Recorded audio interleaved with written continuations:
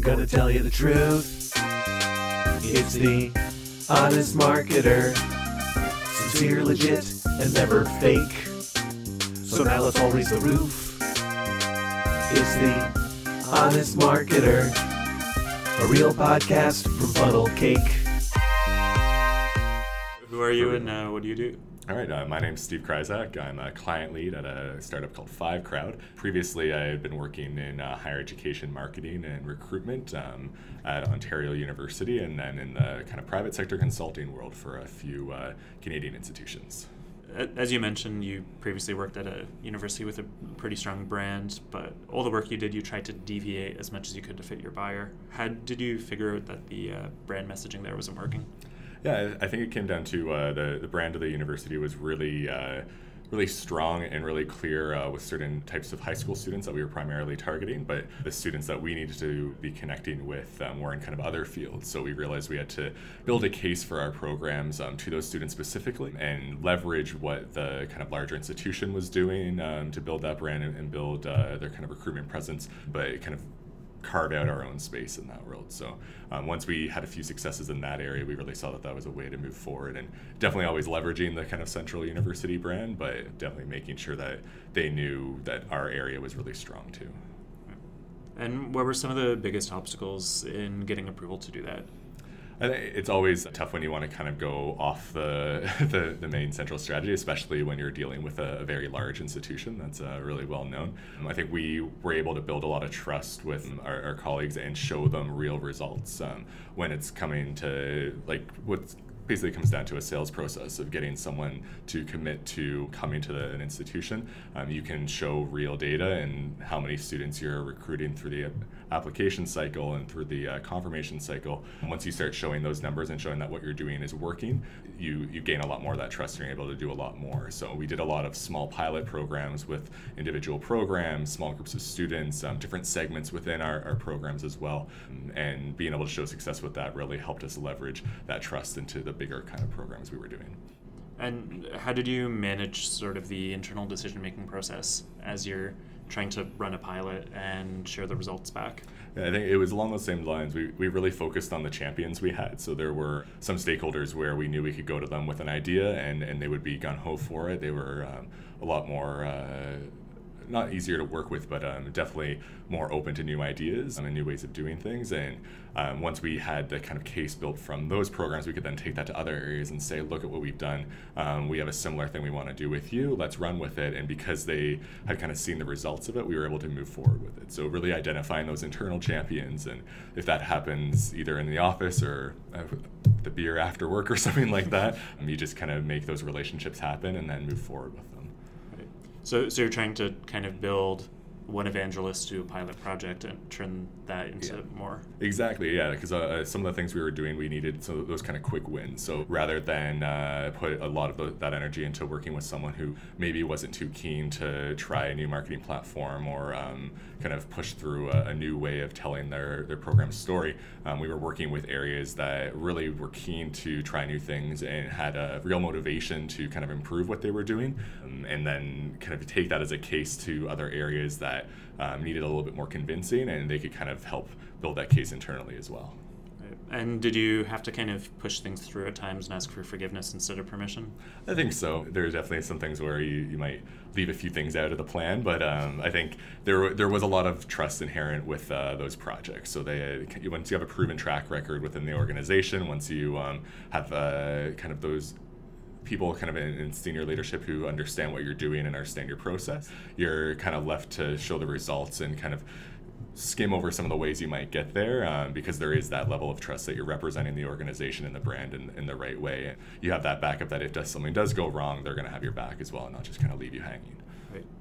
And you mentioned marketing to students is really like a sales process. Mm-hmm. It sounds a lot like B2B marketing because you have your parents and schools influencing the decision, you have your actual students making the decision, and it's a pretty long sales process. So what can B2B marketers learn from your experience there?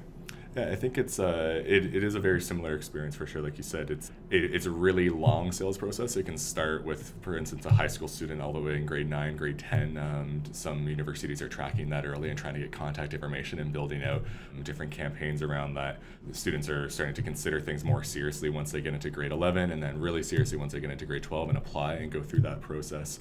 I think the lessons to be learned is there's a big advantage to institutions that identify the student as a person and kind of really make the effort to get to know those students. And whether you're doing that through really granular segmentation or you have boots on the ground who are doing face-to-face meetings. I see a lot of B2B organizations that really will try to lump everyone into one big group and not really put the effort into fostering and nurturing those leads. And that's something that in higher education you really have to do, because those students want to feel like they're being attended to. They want to feel like someone is really taking an interest in them, and building that trust for them to make a pretty big decision in their lives is something that needs to happen before they're willing to kind of jump into that decision. And so you're marketing to kind of different generations at the same time. So how are you balancing the different ways you're reaching those people and building those personas? Yeah, it's a kind of constant conversation in a lot of higher education is like, how do you talk to that parent versus that student versus the high school teacher, the guidance counselor? There's a lot of different kind of influencers that are taking part of the process, and I know a lot of institutions struggle with even just finding the resources to do that. So I think it's being able to make sure that your materials, what you're putting into the world is relevant to your primary audience, which is always that student, but does take into account the needs of those other influencers. So a lot of higher ed institutions are in a position where they don't have the resources to have a specific person on their team that's focused on parent communications and really understands that thoroughly, or that's you have more institutions that'll have people specific to guidance counselors and high school teachers and people in that process, but it's more about just kind of being constantly aware of those people and then not ignoring that when you're doing research, because at the heart of all this is a lot of research that tells you what students are perceiving about your institution, how they're making their decisions, and balancing that from the student perspective but also from the parent's perspective is really important, because there's trends that pop up every couple of years and will keep changing, so you have to really make sure you're on top of that, what those kind of influencers are thinking about and how they're perceiving your institution. It sounds like the levels of sort of persona building and segmentation get pretty deep.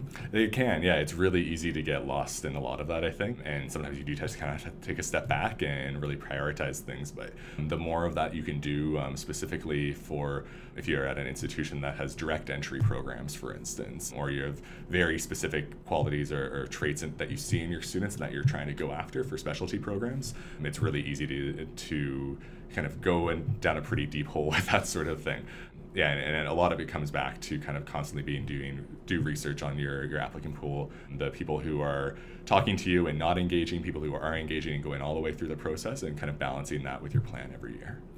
How frequently and what process do you go through to reevaluate those? Kind of like with sales, are you checking the success criteria of the applicants and the graduation rates and mapping that back to the personas who you thought about a couple of years prior? Yeah, I think in the ideal world, you would have access to a CRM that would allow you to track a student from their first interaction in grade 10 to their 5 years out and what are they doing now, and then build profiles on kind of what looks like a successful student, what maybe looks like a student who wouldn't be as successful, and then you save a lot of time, energy, and retention and everything else. That ideal situation doesn't really happen anywhere because of it's a lot of time and energy to invest when you're trying to build classrooms and everything else at the same time. But I think that you can do a lot of gut checks along the way and really see it's not hard to pull together a group of 10 students who just started class in September and ask them how they felt about things. It's not hard to pick up the phone in the summer and call 50 students and talk to them about the materials they were sent or how they felt about the events they attended, that sort of thing. The more of that you can do and kind of build into your process, the better. I know colleagues who regularly meet every few weeks for a dinner with students just to kind of see how they're using Instagram now and see how they're using email and how things are hitting home with them that they're getting. So. Yeah. It's just funny how much research you do on the students, but you look at B2B marketing teams and they build their buyer persona once and then they never go talk to another marketer again, Yeah, or another prospect again. Yeah, and you can't do that in higher ed because it just changes so much. I talked to a lot of people about how to use different apps that students are using to kind of reach them. And you look at something like Instagram that when it came out is being used completely different by a 15 or 16-year-old user now than what it was 6 months ago, a year ago, 2 years ago. And then you look at what a 25-year-old user is using Instagram for, and it's completely different. So you really have to stay on top of that when you're focusing on digital marketing specifically. But even the perceptions of how a student looks at their influencers, how they look at their parents, that role has changed a lot in the last couple of years. And if you're not kind of out there and talking to people and really understanding that, then it's a struggle. And from a kind of related back to the B2B sales, like if you're not connecting with your sales staff that are on the ground about these things, then that's an easy way to kind of get that information without actually going out into the world. But there's a lot of that research that needs to be done to kind of keep on top of things. Yeah. So how much does sort of progressive media, like using Instagram, play into marketing strategies? I think it's something you need to be aware of constantly. I think there's a rush for people to jump on these things when they come out, like Peach, for instance, like that's a big buzz right now. And I think outside of a lot of people who work in tech media, it's not really that applicable to a lot of things. Yeah, we don't have a funnel cake Peach. Yeah. Should get the name at least. Everyone has to get the name. But I think that you need to understand these technologies, you need to understand how they're actually being used by your demographic, and then you need to align them to the same way you would align, like, are we going to purchase a bunch of bus ads? Are we going to do radio spots? Are we going to do events? And you have to put it into your marketing mix, right? So maybe Instagram isn't for everyone, maybe a Snapchat account isn't for everyone, but maybe you have a problem you're trying to solve and you need some tactics to do that, and Snapchat will align with that, or whatever the next big kind of social media craze is will align with that. I've had really big successes with doing like really targeted direct mail campaigns, and I have colleagues who would say that direct mail is kind of dead for 17-year-olds, and I think that you just have to kind of have all those tools in your toolkit, and then you kind of evaluate them on case by case for the different strategies you're trying to implement. How do you evaluate those if you don't even understand the tools? Yeah, and that's a tough thing that when it's doing, like, as a kind of consultant in higher ed, deal with a lot where people are just kind of lost and they don't have the time or energy to really understand them better. And I think it really comes down to the marketer really trying to put themselves in those shoes. And if your iPhone isn't filled with all these apps and you're not trying to kind of immerse yourself in them, you need to kind of evaluate if that's what you should be doing, because you'll have a better understanding if you're using them, if you're engaging in them, if you kind of see how they're organically being used by the community. There's tons of courses and things like that. Some of them are maybe not so great, others are pretty great, but I think the best thing you can be doing is be using them yourself and be seeing what advertisers are using them. Like Instagram launching ads has been really interesting to see what some really big brands are using that for and how that can be applied to kind of smaller communities. Emoji and memes being hugely prevalent in advertising now. There was the big thing with Taco Bell that worked out really well, and there's kind of like the Drake effect that everyone's trying to take advantage of. So how do you get involved in that? How do you think that way? Yeah, I think it's a really fine line, and I think you need a balance of trust in your team to really like implement things quickly and be responsive, because the whole point of those things is you need to get out at the right time, but you also need to know where your place is. So like two examples that come to mind that I think contrast that are like during the Jays run with the bat flip, you had a tweet from the Maple Leafs saying like, oh, like you can come get your bat off our roof anytime, which was like really perfect tweet, perfect timing. Everything was great about it and like really aligned well to Toronto sports teams just kind of congratulating each other. And then with like David Bowie passing away recently, you had Crocs tweet out a something saying to the effect of like we're like the world loses another, something like that, and a picture of Crocs with the Ziggy Stardust symbol over top of it, and that was removed within an hour because of like the backlash for that. So I think there's places you need to know kind of what your place is, who your demographic is, and kind of what they align with, and if it is the right time to kind of reach into what's happening culturally, or if you should just kind of step back. Another great example of that was after the Supreme Court's ruling on gay marriage in the States, a lot of brands changing their avatars and then having really serious discussions on when to change them back, or if they should change them back, which I think was fascinating, because there were like probably boardrooms of communications professionals debating like what the message would send if they change back after 3 days or 5 days or 10 days. I remember remember that. Yeah, and I think that it's a lot more complicated, but you just kind of need to trust your team and really understand who your buyers are, who your stakeholders are in that situation, and if it's going to resonate with them. Yeah.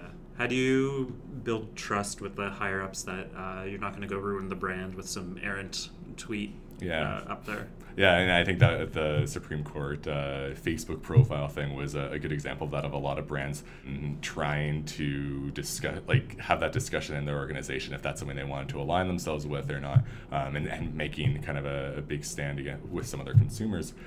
I think it really goes back to proving that track record and having a senior team that really understands what marketing is today and what it was 10, 15, 20 years ago, and how that has changed with kind of this crazy cycle of digital marketing, and how what we're talking about today might not be relevant 5 months from now. That they really have to put the trust in their team and equip their team with the right tools to better be able to respond to those things and understand those things. So I don't think there's a clear answer, and I know there's teams out there that do it really well and teams that do it not so well. But I think it just comes down to really building that level of trust on your team and empowerment. Some of the stuff people are doing in that rapid communication in digital marketing is photography and video, and you did a lot of that at the university. How did you get into that, and where can people start to learn how to do some in-house media production? Yeah, and it's something that can go really well when it goes well and go not so well when it doesn't. But there's a lot of content that's needed in today's digital marketing world, and it's very expensive to get it done properly and to put the time and energy into getting it done properly. But then the cost, if you're hiring freelancers or if you're hiring even internal staff with those competencies, equipping them properly. I know some institutions that have built out entire production teams that have won like commercial Emmys, for instance, because of the high caliber of work they do. And that's an investment they decided to make. But I think starting to see what your kind of key demographics that you're looking at, what's resonated with them. So from my perspective, I'm working with 16, 17, 18-year-olds, this multimedia content is really hitting home for them. And so we knew that the investment had to be made in that. I think if you have team members that really want to equip themselves, there are a lot of courses you can get. Like a lot of colleges host one-off courses, a lot of even commercial businesses host courses where you can go and improve your skills. You can pick up gear, you can start shooting, you can see what resonates, and then you can look at your community too. One of my favorite projects that we worked on was hiring some students who had large Instagram followings and were doing some really cool things, and hiring them to do editorial content for us and being able to kind of empower them to promote their story a little bit further.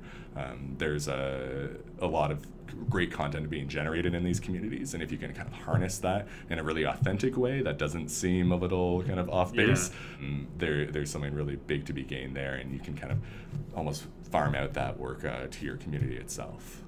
Last question. I have no idea how you're going to answer this one. What's your favorite 90s dance song? 90s dance song. I still have a cassette of Much Music Dance Mix 95, and like from front to back, that cassette is like the best dance mix ever created. Yeah, and I still have it. Like I don't have anything to play it on. I guess like every now and then maybe I'll get a rental car that has a cassette player in it, but I will always keep that just in case. And I think somewhere I have like a digital copy of hour and 20-minute long mix of that, but it's still the greatest.